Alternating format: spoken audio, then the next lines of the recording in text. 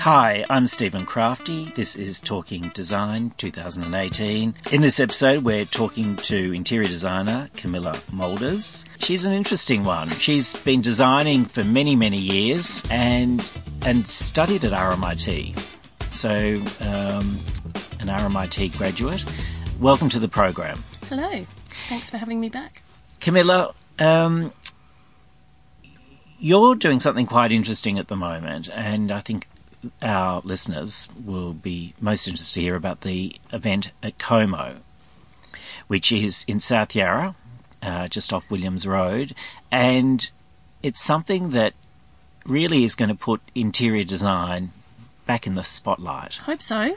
I think it deserves to come back. You were telling me that you went to Villa Alba, where a similar idea was held in the 90s. Now, you must have been almost in diapers at that time. Well, just out, but thanks for thinking I'm younger than I am. Well, Villa Alba, I mean, what we're doing with Como by Design, it's a designer show house, which still happen around the world often. We haven't had one in Melbourne since, 2000 was the last one at the Botanic Gardens House. Before that, we had two at Villa Alba in the 90s, and I do remember going to them and experiencing what designers do, and it's exciting to see. It's a problem, and I've mentioned this with a number of people, that interior designers really aren't understood. No. They're not architects, they're not decorators, Mm-hmm. so really it's a concept that people don't seem to understand, that it actually changes the way a whole place feels. It can really change. I like to say to my clients that it makes a house into a home. And it is to do with the decorating as well. Something that I know can be quite divisive. Some people won't agree with me, but sometimes, Stephen, piping does change your life. Well, how do you select? You've got 23 designers. I'll give people some idea of the breadth of this. It'll be from the 18th to the 21st of October. You're having some amazing people, VIP guests coming in, designers of note. You've got Carolina Irving from the US, and also Nina Campbell from London, who's a very interesting figure. So there'll be seminars, there'll be 23 rooms, or 23 installations. Well, basically, the premise of it all is Como House being beautiful, big, old mansion with such history to Melbourne. Each room in the house is given over to a different designer to reimagine the space as they want. So it's fantastic. Some of the people involved, there was a steering committee, which you're involved in, also Tigger Hall is involved. How did you select the designers? I mean, Melbourne has so many wonderful interior designers. How do you actually select what was the criteria? Well, do you give people an open brief? Do you veto what's shown? The people who are involved, really, it came down to having relationships with Tigger, essentially, who is our sort of our leader and being wonderful. Really, it's people who know. Tigger is a wholesaler of incredibly beautiful fabrics and detailing here in Melbourne. And trained as an interior designer. And she is a designer as well. So really, she invited people who she knows use beautiful products well. That's a sort of the starting of how it's been, and people who have relationships. Can you let me know who some of the designers are? Well, there's myself. Yes. We have Molecule, who you might know. I do. Anya Despar. Yeah, yes. And Richard Fleming. We have Moss Melbourne. So Jackie. She's fantastic. Yes, that beautiful house that she did that I know we've seen. We have, I'm thinking through all of the rooms downstairs, we have Lucinda Kimpton, Melissa Balzan, Brownlow Interior Design, Aaron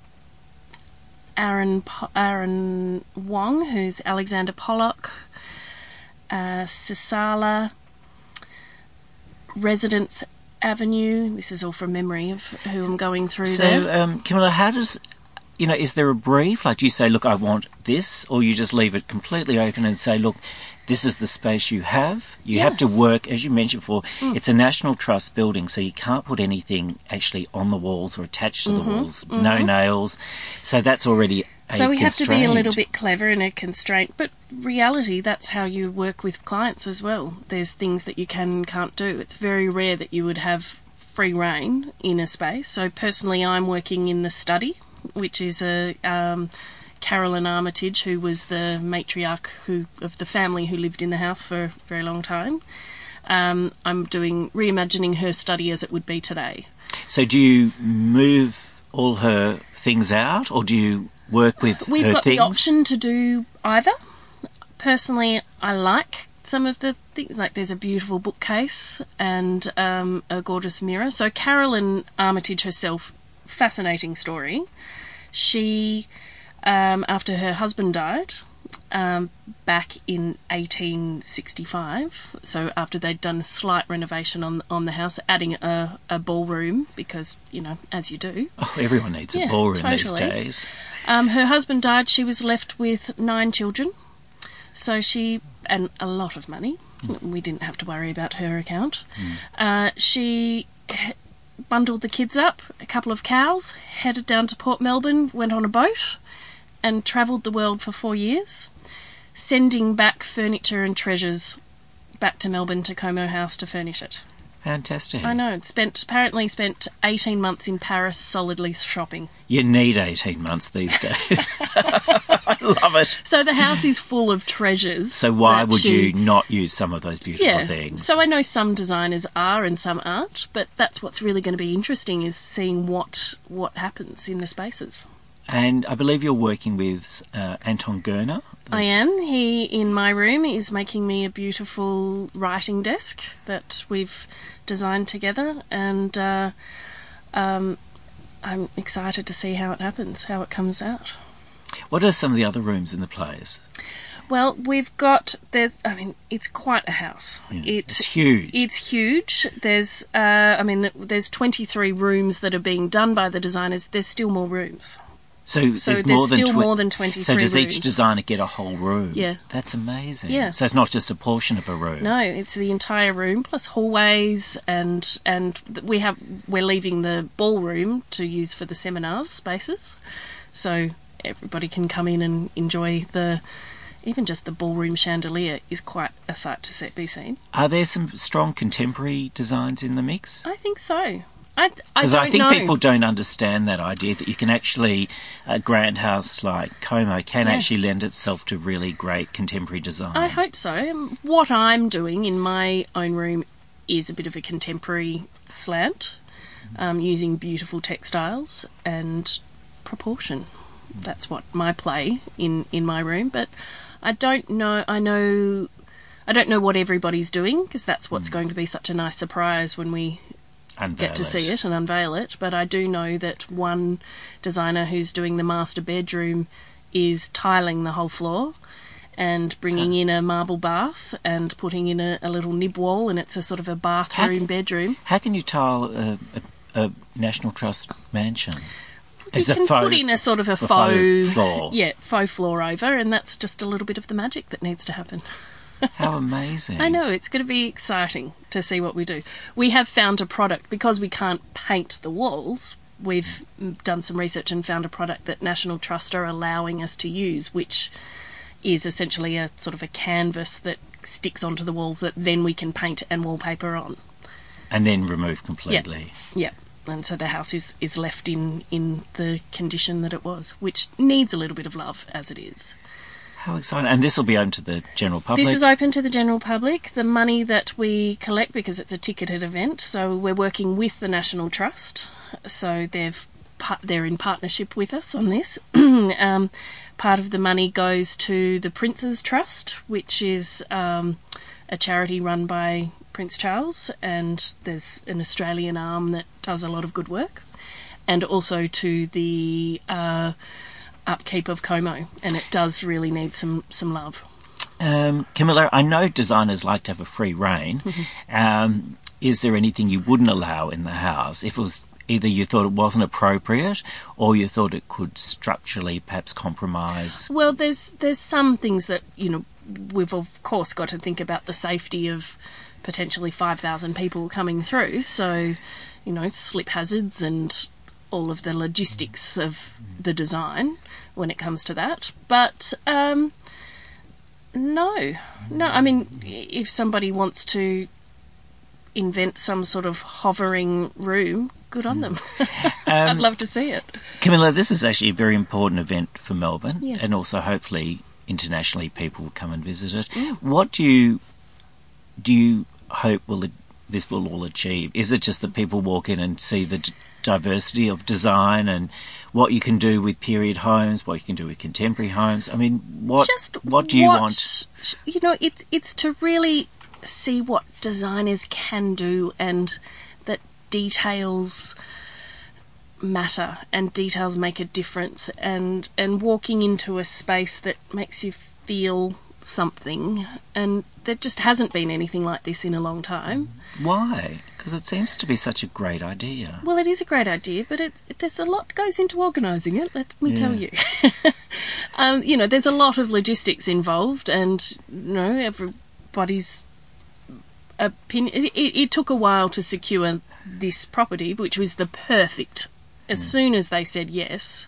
Well, there's not many places like Villa Elba, which had the Scott Patterson, the Patterson brothers murals on the walls. They were Oh, really? Yeah, I don't know of this. Yeah, well, it was the Villa Elba. Villa Elba, right? Villa Elba. Yes. No, not the I National forget that Trust. bit. Yeah. Then there's not too many mansions. Yeah. There's Labassa in Caulfield, which would That's quite in decay, though. Is it? From the inside, yeah. But Como's also the first house that the National Trust bought. They purchased it in the 60s, and they purchased it with all of the furniture involved as well. So it's a very important Melbourne landmark, really. Camilla, this is a bugbear of both of ours, and we don't have to mention names, but everyone's a decorator, designer. It's a blurred area now, and people just seem to think, it's just a matter of having a good eye. But it is that training. I mean, you studied at RMIT. You learned how to deal with spaces. I studied while I also worked in the industry. So I started when I was straight out of high school at 17, and I worked in a textile company, and I was putting designer schemes together for designers and architects, and it was amazing training. I learned how to do this look and that look and no look, just putting things together, and that's really the main influence in my work now. Is it's about the client, not about putting a Scandi look or a certain feel. It's really about connecting with the people who live in there. Is it something that architects sometimes lose sight of? Well, they obviously want something. They see a space quite differently. They sort of have a vision. I mean, yes. But it's because we all have a vision of what the space could be. And, an architect spends so long sort of intimately on a project from the pen stage, just sort of drawing it out and working it out. And they're probably always thinking of that vision as it goes while they're doing the design. Often interior designers, depending on where you get involved in the project, where if you're starting early on and you can really work with the architects, or if the client's just engaged you, or there's not even an architect and you just walk into a room and sort of see what the potential is. Camilla, my approach personally is that if the architecture is strong enough, then really the interior should be free to allow the owner's expression to be read. And if there's a problem, then maybe the architecture isn't quite right. I think that there's a happy medium for both. I mean, a beautiful space that, well, thinking of a tour of yours that I've been on, I'm still, all of these months later, I cannot stop talking about that incredible Mexican house. Oh, it's extraordinary. It's extraordinary, but it changed me. It changed me. Just everything about it being the scale, the tactile everything. And what's so interesting about that house is by Casellas, a Mexican famous Mexican architect, is that other people have made the same comment. It's a brutalist, very minimal house in Camberwell that really is quite different on the inside. When you go in, it actually is, it reveals the beautiful layers and the people who live there. There's nothing obnoxious about it, but that's something I've looked up, that house, photos of it, to talk to people, and because I won't stop talking about it. It's gorgeous.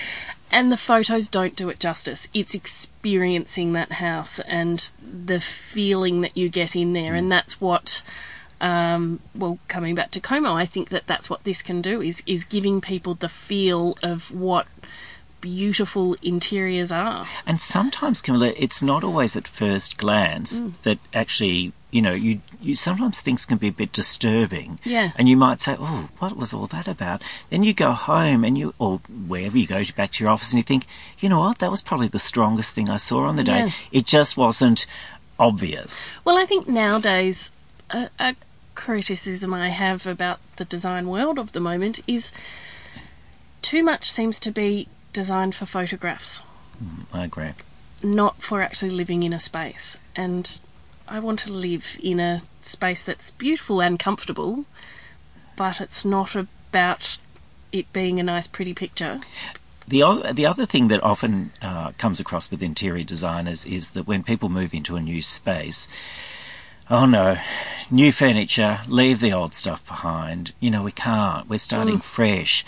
But I also have a feeling that, that those objects come with memory. Oh, yeah. Years of it. Years of collecting, of love, of connection. It's the history of the family. Of the people who live there, yeah. So I don't see why they should be banished to the back of a wardrobe or hidden in the attic as if it's something to be shameful about. I mean, I'm somebody who doesn't follow pretty much any rule anyway, Stephen. So I don't care what everybody else is doing. I do my own thing.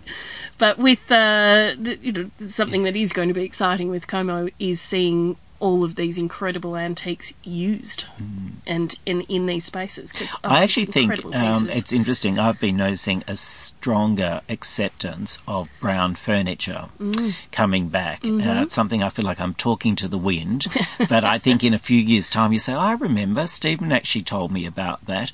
I feel there is that resurgence of brown furniture and that the greige is out. And I do think it's coming back. Yeah. I mean, it's something you can ignore, but I do think we've had post-war design thrust down our throats since the mid-90s, and I think people are starting to look for something new. They're a bit sick of that Scandi look. I hope so.